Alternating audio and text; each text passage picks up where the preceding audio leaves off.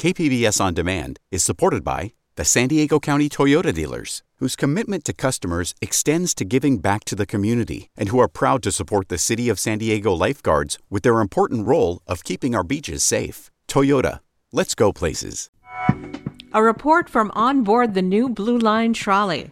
The rail extension really has the potential to reshape commute patterns a lot. I'm Maureen Cavanaugh with Jade Hindman. This is KPBS Midday Edition.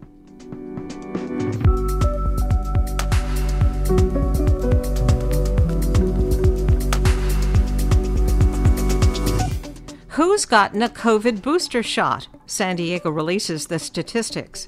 The CDC has actually simplified that a bit to say that anybody can get a booster if enough time has passed. Do problems at the San Diego Crime Lab put convictions in jeopardy? And in anticipation of Comic-Con's revival, we visit a local comic book store that survived the pandemic. That's ahead on Midday Edition.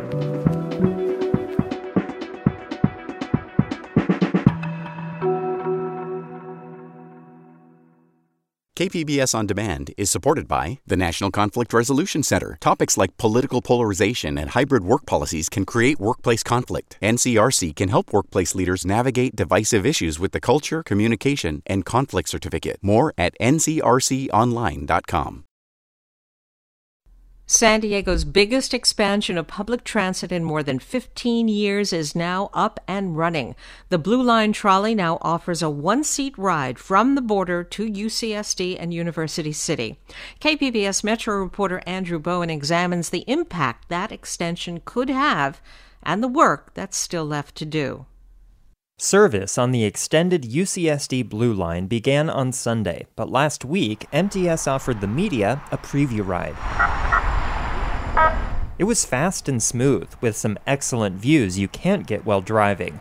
Full disclosure, I've been looking forward to this trolley ride for a long time, and it's hard to understate just how big a deal the project is. 9 new stations and 11 miles of new tracks. That's a 20% increase in the MTS trolley network. We are so excited about this project! Sharon Humphreys is the bubbly Director of Engineering and Construction at SANDAG, the regional transportation agency that built the trolley extension. She says the project has been planned since the 1980s. I myself have worked on the project for the last 10 years, so if you are interested in instant gratification, civil engineering is not the field for you.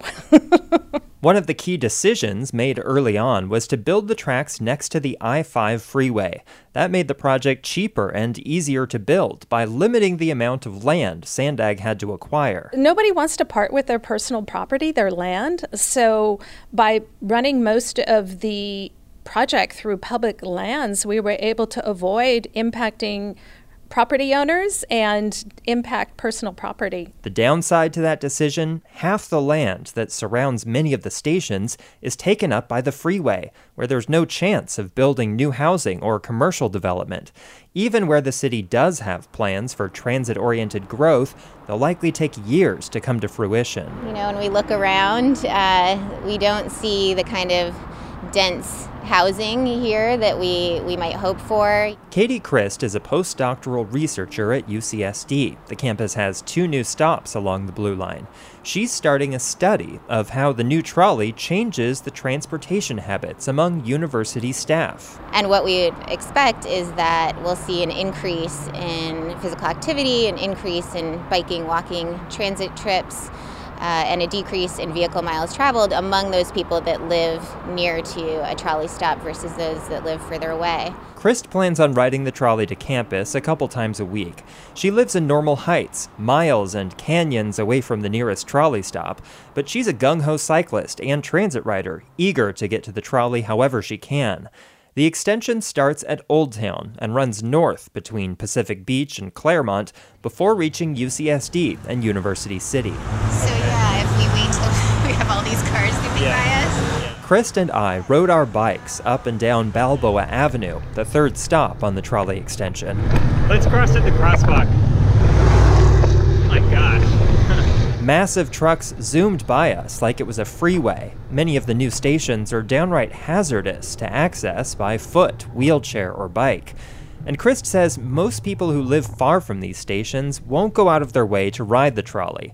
There are plans to improve bike and pedestrian infrastructure around the stations, but there's no clear timeline on when they'll be complete, and they may require taking a lane or two away from cars. Christ says she doesn't see another option. We've set some really ambitious targets, right, with our climate action plan. We know that transportation is the biggest contributor to greenhouse gases that are warming the planet and causing, public health harm. So I think that is a trade-off we have to be willing to make. So the benefits of the new trolley may take a while to reach most San Diegans. But UCSD Chancellor Pradeep Khosla says he thinks the trolley will really catch on with students within a year. We have passes for all of our students. It's part of their student activity fees. So the students will have complete access to San Diego without a car. Or rather, access to the parts of San Diego you can easily get to via public transit. Joining me is KPBS Metro reporter Andrew Bowen, who obviously can't get enough of the Blue Line trolley. He's riding the trolley again today. Hello, Andrew. Hi, Maureen. Good morning. How is it getting from your house to the trolley this morning? I live in University Heights, and I wanted to experience it, without driving. So I rode my bike through Hillcrest, Mission Hills. It was a really beautiful ride. Views of Point Loma and Mission Bay. Went through Presidio Park. Once I got to Old Town Station, it was a bit of a struggle just getting to the actual trolley tracks because there are a lot of fences and not really clear wayfinding signage. And then parking my bike at the station was also a bit of a hassle because there's not very clearly marked bike parking anywhere. It was a bit of a struggle, but a beautiful ride and one that I expect I'll be making, more often in the future.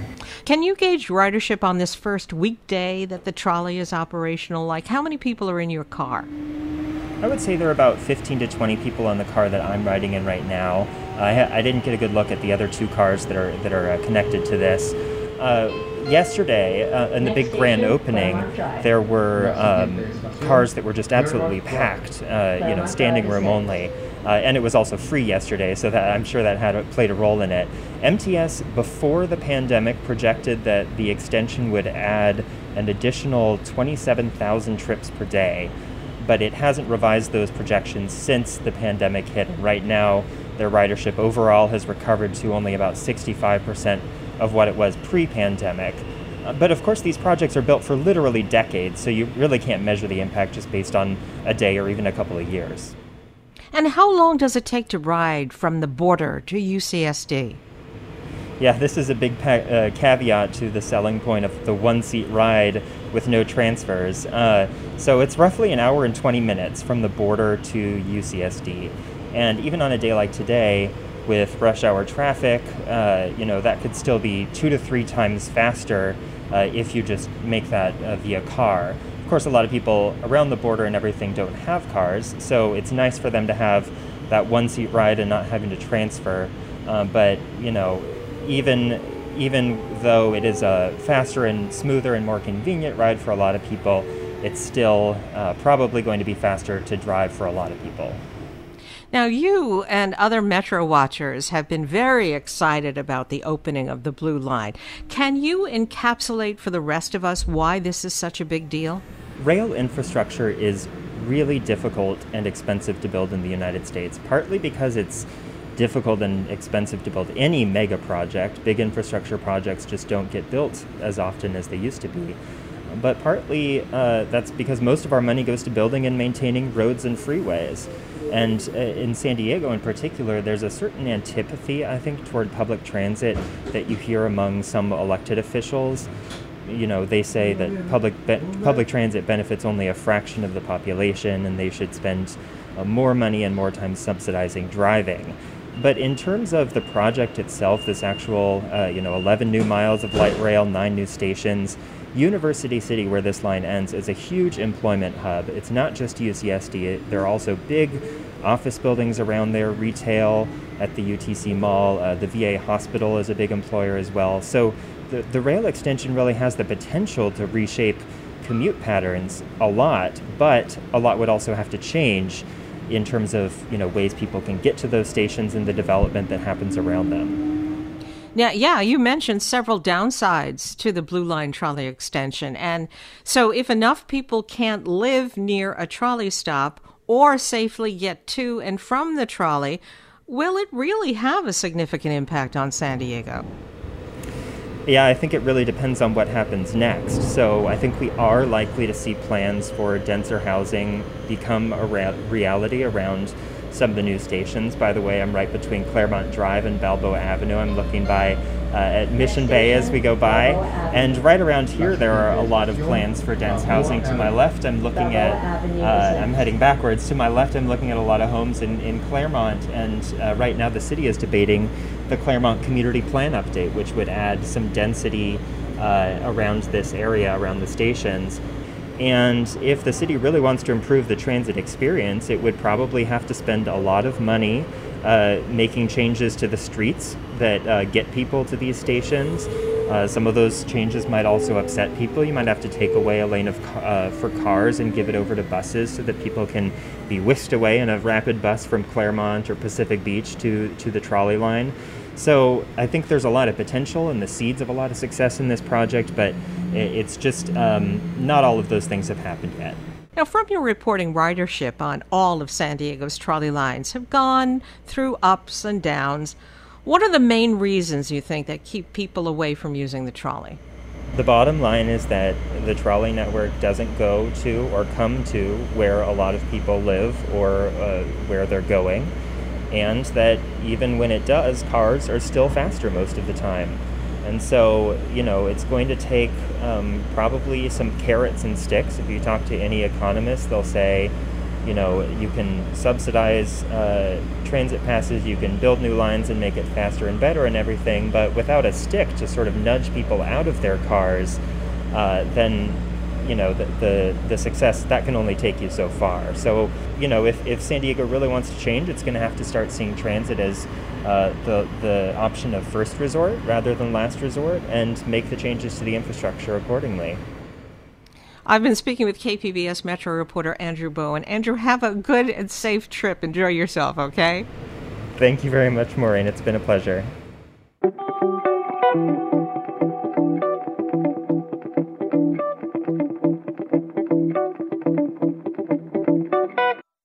Who's gotten a COVID booster shot in San Diego? Well, if you're older, white, and female, you are in the highest percentage of booster recipients. But if you're a 20-something Black or Latino male, you probably haven't gotten that booster shot yet. The statistics released by San Diego County reveal wide gaps in booster vaccinations. Health officials are concerned that a lack of interest in getting boosters could result in an increase in COVID cases over the holidays. Joining me is San Diego Union Tribune biotech reporter Jonathan Wosen. And Jonathan, welcome back to the program. Good to talk with you. Now, do the statistics on the booster rollout reflect what happened with the original vaccine rollout earlier this year? They pretty much do. And that's because if you think back to the vaccine rollout early this year and actually towards the end of last year too, the people who first got an opportunity to get vaccinated were healthcare workers, folks who were living in nursing homes, working in nursing homes, and then from then on, seniors, and progressively that opened up to everybody else. And when you take a look at the data that San Diego County released last week, you can see that the people who tend to have gotten a booster at this point look a lot like that initial population. So about 6 out of every 10 people who've gotten a booster shot in the county are at least 60 years old or older. About 2 out of every 3 of them are white or Asian. So if you look at that data and take a close peek at it, you'll see that the people who have gotten boosters look a lot like some of the people who first got a chance to get vaccinated early this year. And that's not really surprising because the boosters are for people who have already been vaccinated, several months into the past at this point. Yeah, there have been a lot of mixed messages on who needs a booster shot and when. Can you give us the most recent guidance on boosters? Yeah, so it has been a little confusing. So what I can tell you based on what the state and county public health departments have said is that anyone who is fully vaccinated and got their second shot of the Pfizer or Moderna vaccine at least 6 months ago is recommended to go ahead and get a booster. If you got the J&J vaccine, which is a one-shot vaccine, at least 2 months ago, you can also go ahead and get a booster. And this is for people who are 18 years and up. And so that's the message, that's the guidance. That's actually a lot clearer than what the Centers for Disease Control and Prevention had originally said. The CDC has actually simplified that a bit to say that anybody can get a booster if enough time has passed. And are the low numbers of Latinos getting booster shots surprising, considering the success in overall vaccinations among that population? As you mentioned, the Latino population in San Diego has had actually a pretty successful vaccine rollout, and that has a lot to do with what community-based groups were doing, public health workers, trusted messengers, as well as the county in terms of setting up an infrastructure and building trust in the vaccines too. So if you look at the percent of people who are fully vaccinated by race, it actually looks pretty good among Latinos and Hispanics, as high as the rate among Asians and a bit higher than the rate among white residents. So the fact that that is not the case among people who've gotten a booster, so basically 14% of people who've gotten a booster are Hispanic or Latino, 53%, give or take, are white, 13% Asian, 2.5% Black, and we can sort of go from there. So that was a little surprising. It might reflect to some degree that the vaccination rates among Latinos didn't really pick up until a few months into the vaccine rollout when all of these community-based efforts got off the ground. But it could also reflect other things like general confusion around whether you could or couldn't get boosters. As you mentioned, there's been some mixed messaging there. It is a little bit surprising that those numbers aren't higher than what they are. In a companion article in today's UT, there's a report on the lagging percentage of Blacks and Native Americans in San Diego who have gotten any COVID vaccinations. It finds that just 46% of Blacks and 51% of Native Americans have begun the vaccination process. And the article says a lack of trust in government is to blame for the disparity. Is that also keeping the same populations away from boosters? I mean, basically, yes, because to get a booster, you have to have been fully vaccinated at least, 2 months ago for the J&J vaccine or 6 months ago for Moderna or Pfizer. So to the extent that Black residents and Native American residents in the county are less likely to have been vaccinated to begin with, they're also less likely to be, eligible to be getting boosters. So there's sort of a follow-on effect where, people who weren't really reached by the initial vaccine rollout are at risk, and they're also continuing to be at risk too because they are underrepresented among the folks that have gotten boosters. So that's definitely some of the trust issues that were initially there are having consequences as we go further and further into this pandemic. And the data shows there's a gap in people 80 and over getting their boosters, and that's a concern for health officials, isn't it? It is, because when you look at COVID data, and this has been pretty apparent since the very beginning, early 2020, older adults have always been at highest risk. So, upwards of 85% of people who died of COVID-19 in this country have been at least 65 years old. Local data back that up as well. Many of the people who died in San Diego have been 80 and up.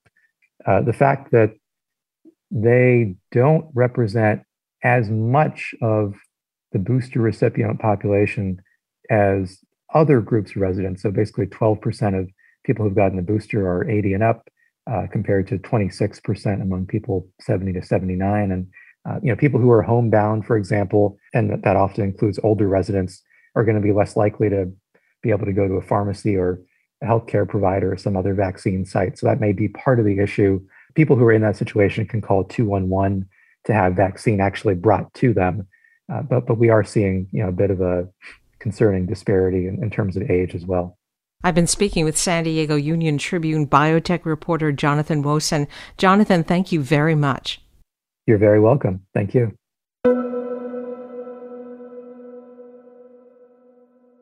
KPBS On Demand is supported by Maracal Design and Remodeling, helping homeowners with their home remodeling needs. From ADUs to custom kitchen remodels and room additions, Maracal Design and Remodeling designs and builds your dream home. Learn more at trustyourhometous.com. You're listening to KPBS Midday Edition. I'm Jade Hindman with Maureen Cavanaugh. An audit of the San Diego Regional Crime Laboratory has revealed major lapses in security and testing protocols over the past several years. The audit, which lasted nearly 18 months, underscores a number of key issues in the overall operation of the lab, issues that may even cast doubt on the credibility of evidence used in previous criminal cases. Joining me now with more is Greg Moran, who covers criminal justice and legal affairs for the San Diego Union Tribune. Greg, welcome back to the program.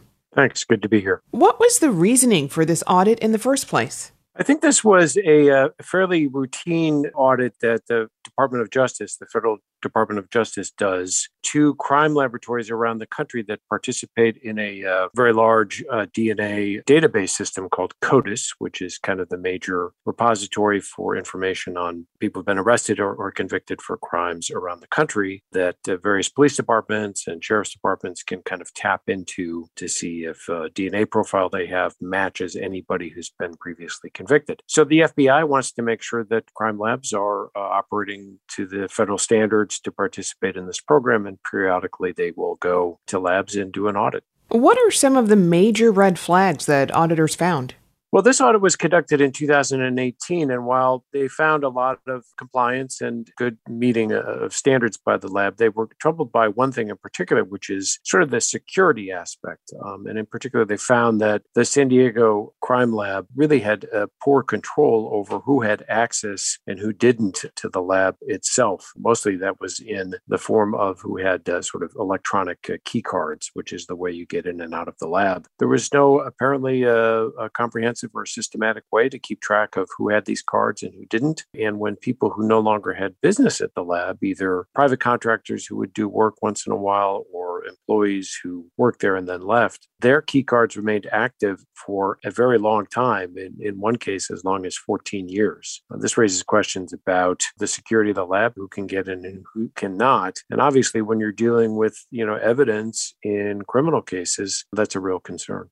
Why did this audit take so long to complete? They finished most of it, but this question about the key cards and the security just kind of lingered for a long time. The auditors said, look, here's our finding. You don't have a real tight control over this access point. Please let us know how you're going to fix it and tell us. And either that information didn't get communicated to the auditors, or they got it and then didn't inform the FBI and people. But it was at least a year before the auditors who had done this communicated again with the county, with the crime lab, and said, look, what have you done to reconcile or to resolve this error? And then the county was able to kind of get them the information that said, this is what we're doing now. This is sort of our new process and things like that. But it just took a long time for people to kind of tie that one down. Have lab officials contested the findings at all? Not those. They acknowledged, and I think they were kind of embarrassed, if you sort of read their formal response, that they did not have a real good control over this. Now, in their defense, they said, look, this audit was done at what was the laboratory's old building. For many years, the lab was in a small building on Claremont Mesa Boulevard. And then in late 2018, they moved into this brand new $100 million 5-story building on the county campus. And part of their response was, when we get into that new building, we'll have new security procedures. The old key cards won't work anymore. We'll really tie it down. But yeah, they didn't contest the fact that they had not kept a very good track at all of those key cards and who could get in and who could get out. What does this audit say about the overall quality control at the San Diego Crime Lab? Is this indicative of further issues that could be going on? Well, they didn't go that far. The auditors did not go that far. This is pretty narrowly focused, review of procedures. But this audit, taken in the context of other records and documents, some previous audits and assessments that were done by other entities, some information that has come out in court cases and stuff, shows that this is not an outlier. I mean, let's say that, the lab, it's become apparent, on and off over the years, has had problems with testing results, with this access kind of issue with personnel and things like that. And it's not widely known, they're a real key part of the criminal justice system, but a lot of what happens in the lab and what comes out of there isn't heavily scrutinized. And this particular lapse in security seemed to be, to me at least, a piece of a larger view of the lab, that it has had, some rough patches over the years, that it's unknown if it's affected any cases, but it's certainly a cause for concern. I talked to one expert who said, look, there's no lab in the country that's perfect, that doesn't have any findings or doesn't have any problems. But here, the issue is kind of like, well, if these are the things that they're finding, what are the things that they could be missing? Do these problems present any issues for the lab's inclusion into the larger FBI database? No, and that's a great question. No, they were still able to retain their accreditation and their approval to participate in this. I mean, overall, I think that the audits here by the federal government found that, generally they were complying with most of the requirements to participate in it, and they certainly haven't been, suspended or taken out of the system. They can still access CODIS. So no, they're still part of it. I just think it was kind of, as you said, these were kind of red flags that you wanted to kind of send up and say, hey, you really need to kind of tie this down. So is there the chance that some of these issues raised here could cast doubt on evidence used in previous criminal cases? Well, that's really the question, isn't it? And unfortunately, I don't have a great answer. So, a lot of the things this audit was 3 years ago. I reviewed and read through other audits that are as long as 15 or 20 years ago. But at this point, I don't know of any case other than there's a case pending up in North County, which kind of began to reveal a lot of the problems with the labs. But I don't know of any case right now where somebody said, hey, I want somebody to take a look at my case because it could have been affected by these kinds of lapses or errors or mistakes. However, that's not to say that there isn't one out there. It's kind of I don't know any of the defense lawyers who are pushing forward, and the DA's office isn't really moving to go and review a lot of cases that either individual criminalists whose work has been subject to scrutiny or overall processes the lab have affected. They're kind of leaving it in the hands of the defense lawyers, who kind of say, well, it was a long time ago. We don't know what criminalist worked on our case or things like that. I've been speaking with Greg Moran, who covers criminal justice and legal affairs for the San Diego Union Tribune. Greg, thank you very much for joining us. You're welcome.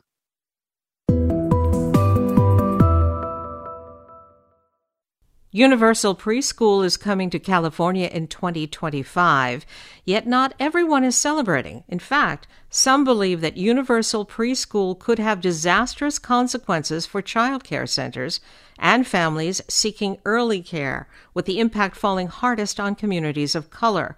With a closer look, here's Deepa Fernandez reporting for the California Report. Many people are excited about California's new law that will bring free preschool to all the state's 4-year-olds by 2025. This Action Universal TK is the biggest thing we've ever done in California for our youngest learners. Assemblymember Kevin McCarty is the architect of the $2.7 billion Universal program. This is a game changer. The program will provide free preschool through the public school system's newest grade, Transitional Kindergarten, or TK. Ooh. I think I could borrow the biggest bubble of them all. Me! But Nakia Ward is not celebrating. Ward runs 5 early education centres, like this one in San Leandro. She's really worried that the state's newly minted Universal Transitional Kindergarten plan will siphon off all her 4-year-olds. It will be difficult for us if we no longer are able to serve 4-year-olds. And that's because we depend on those tuitions in order to pay for the expense of the younger children. In California, childcare centres are required by law to have 1 adult present for every 4 kids under 2, while for 4-year-olds the ratio is 1 adult for every 12 kids. Dave Espen, Executive Director of California Quality Early Learning, says this means you take a loss on infants and toddlers and you make a marginal gain on the 4 and 5-year-olds. Losing the fees from older children will cut into the small padding preschools have to help cover the more expensive care of children under 2. So many providers will close forever in the coming years. Those that don't close will need to raise infant and toddler tuition to survive, which will be completely unaffordable to even more families. So parents might win by having free preschool for their 4-year-old, but it could mean less available care for the very youngest. I'm really worried that the state of early childhood education is going to be catastrophically miserable in about 5 years. Jennifer Carter runs 2 preschools in Southern California. A lot of Black and brown women are going to be out of work. The early childhood workforce is overwhelmingly women of colour, and many won't have the required credentials to teach TK in the public school system. There are also worries about the overly harsh disciplining of Black preschoolers for behaviours that are normal for 4-year-olds, says Kaisha Nzewi, Director of Public Policy at the California Childcare Resource and Referral Network. My concern is starting the school to prison pipeline even earlier, because behaviors that are age appropriate are not going to be tolerated on a public school campus. The civil rights group Advancement Project California wants the universal plan to be equitable to California's many children of colour.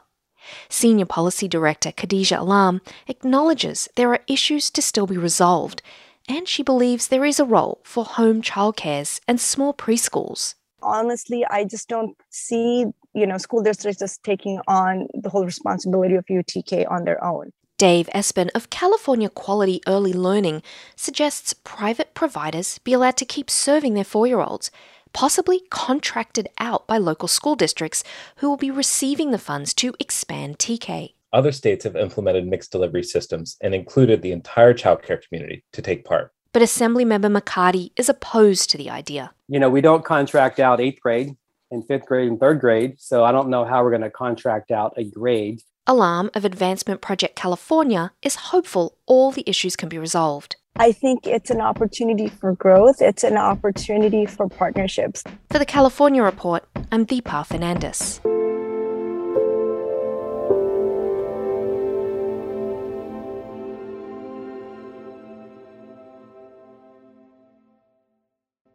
You've likely seen electric scooters and bikes for rent somewhere around San Diego. You may have even taken one for a whirl. But did you know there's a permitting system in place that each operator needs to apply for?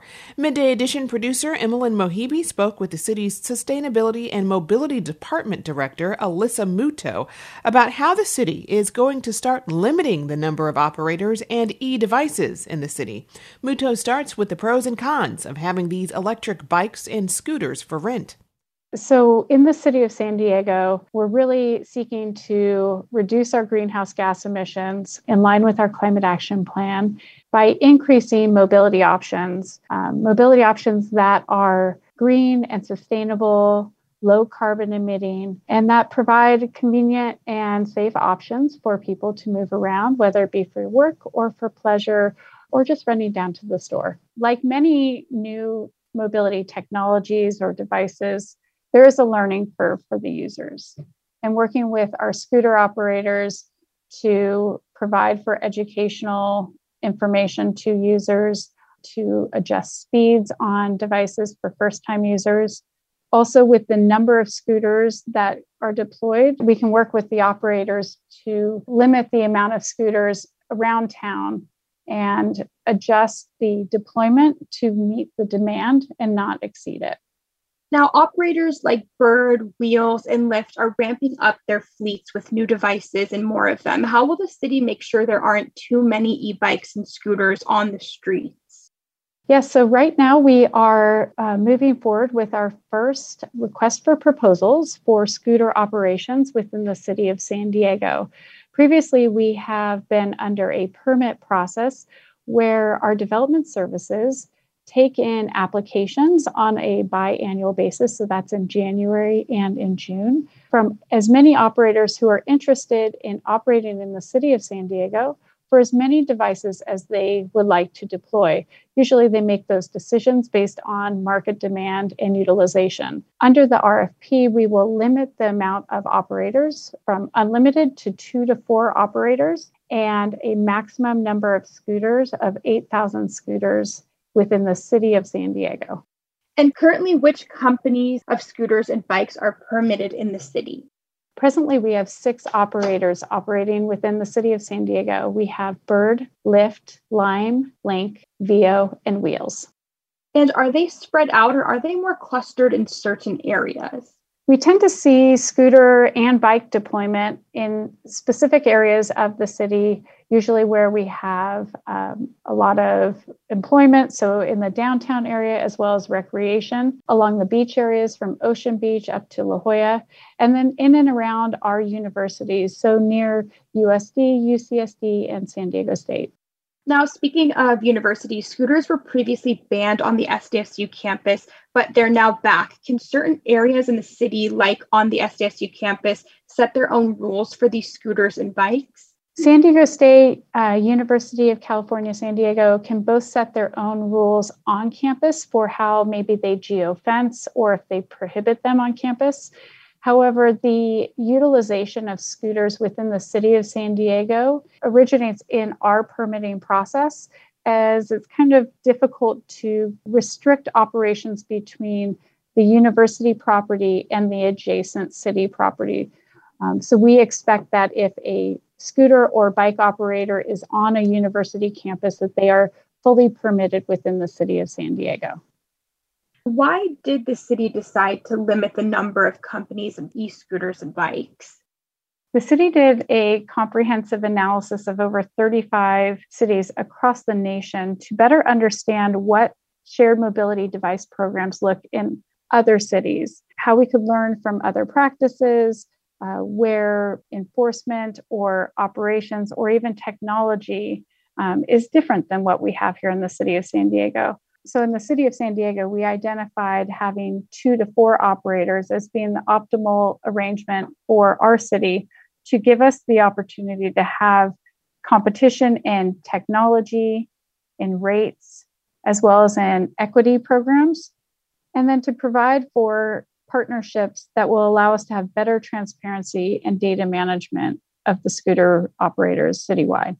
We saw fewer scooters on the street during the pandemic, and we're now seeing them coming back again. Do you foresee demand for e-scooters and e-bikes increasing going forward? Yes, we definitely saw a contraction of operations, both from users and from the scooter operators.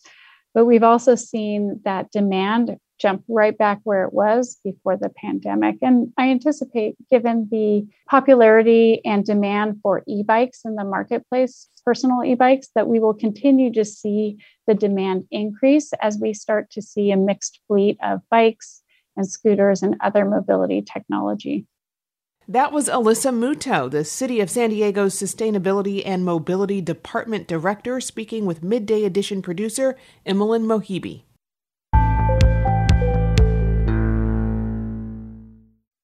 KPBS On Demand is supported by Marrokal Design and Remodeling, helping homeowners with their home remodeling needs. From ADUs to custom kitchen remodels and room additions, Marrokal Design and Remodeling designs and builds your dream home. Learn more at trustyourhometous.com. You're listening to KPBS Midday Edition. I'm Jade Hindman with Maureen Cavanaugh. Comic-Con Special Edition happens in person this Friday through Sunday. The event focuses on comics and pop culture. So to kick things off this week, KPBS arts reporter Beth Accomando wanted to talk to a comic book store to find out how it's been impacted by the pandemic. She speaks with Lucky Bronson of Kamikaze Comics on Claremont Mesa Boulevard in San Diego. So Lucky, I want to get a little background on Kamikaze. So give us a little recent history on Kamikaze. Robert Scott was the original owner, and he'd been in San Diego for almost 30 years. Created a community of comic lovers, and in the end of 2019, December 2019, he passed because of medical condition. After that, his wife Denise helped us keep the store around and going, and so we were kind of in survival mode into the beginning of 2020. We closed down our Point Loma store, and then the pandemic hit, which turned out to be a good thing for us, at least the shutdown was. It let us regroup, pull ourselves together as a store, and kind of bounce back, because we didn't have to deal with new product and paying for new product constantly. And we could focus on selling the product we have, which is a lot of stuff. It was interesting going through that transition and into the the pandemic, or the shutdown, I should say, because, you know, like when everything's going well, you can talk about community, and we're a big community. But when faced with possibly closing, our customers, our family and friends, they stepped up and started, you know, buying stuff and keeping us open. And that's when you know you're part of the community, is when you're at your lowest and people show up and helped us stay open. And so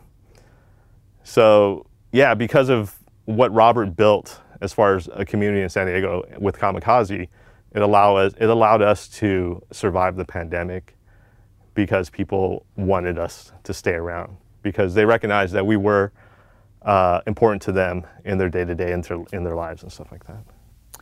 Now, for a bookstore that specializes in comics, you guys do have something that probably helped you during the pandemic, which is people do anticipate certain things coming out on a regular basis. So was that part of what helped keep you going, with some of the orders and mail orders for, you know, weekly comics? No. And the reason for that is because our main distributor, Diamond Comics, completely shut down, and they said they were not shipping any new product until the lockdown was over. And I'm sure a lot of that had to do with staffing issues on their end, which caused a really big disruption to the comic industry as a whole, because they were the main distributor for Marvel Comics, DC Comics, Image Comics, basically everything that we needed to run as a store. And so that was a wake-up call for Diamond and for the industry as a whole. And what was interesting in that time was that DC Comics decided to end their contract with Diamond and go to another distributor. And so the shutdown caused a lot of disruption. A lot of the comic industry had to recalibrate and kind of figure out how they're going to survive.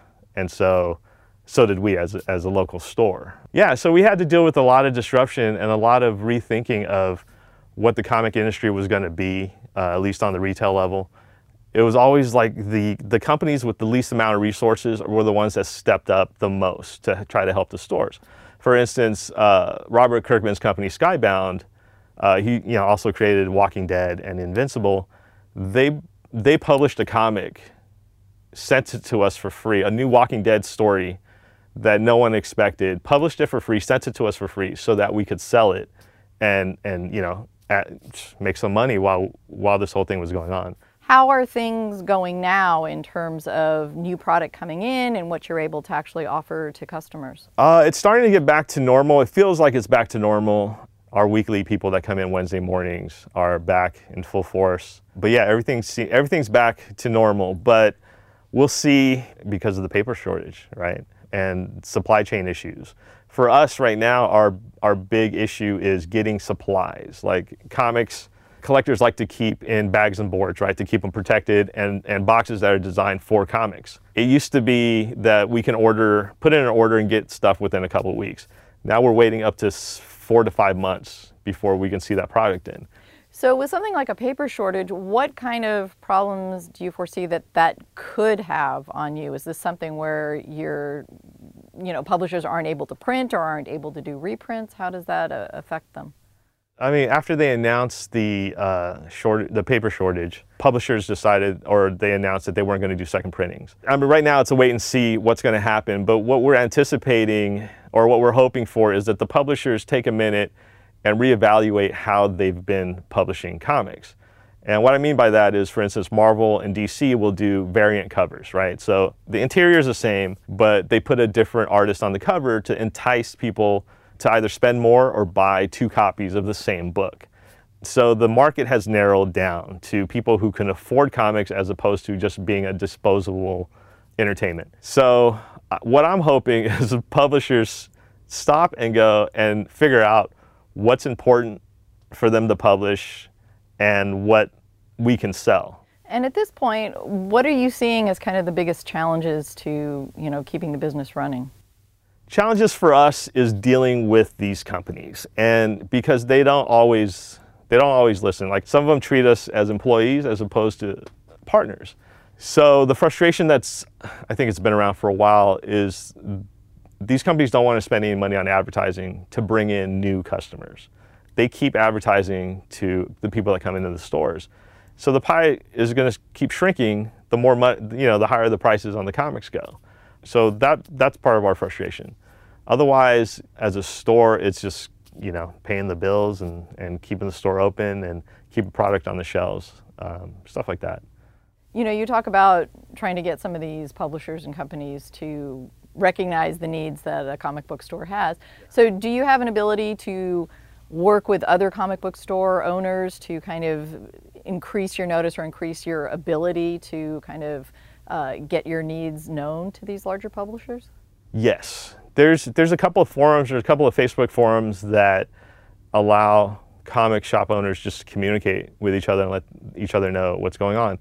And what's interesting is that a lot of that, I believe, came from something that Robert Scott did, the original owner, which was he created a forum called the CBIA, which allowed retailers, publishers, and creators to communicate, right? Because for a long time before the internet, it was just what you knew locally and whatever they got in the fax machine.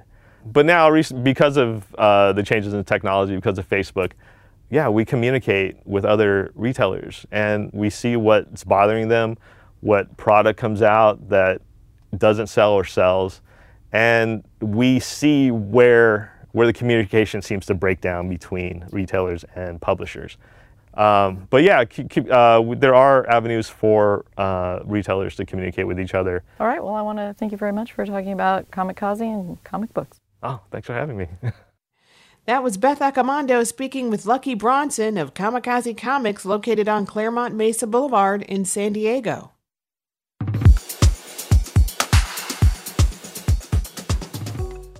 KPBS On Demand is supported by Marical Design and Remodeling, helping homeowners with their home remodeling needs. From ADUs to custom kitchen remodels and room additions, Marical Design and Remodeling designs and builds your dream home. Learn more at trustyourhometous.com.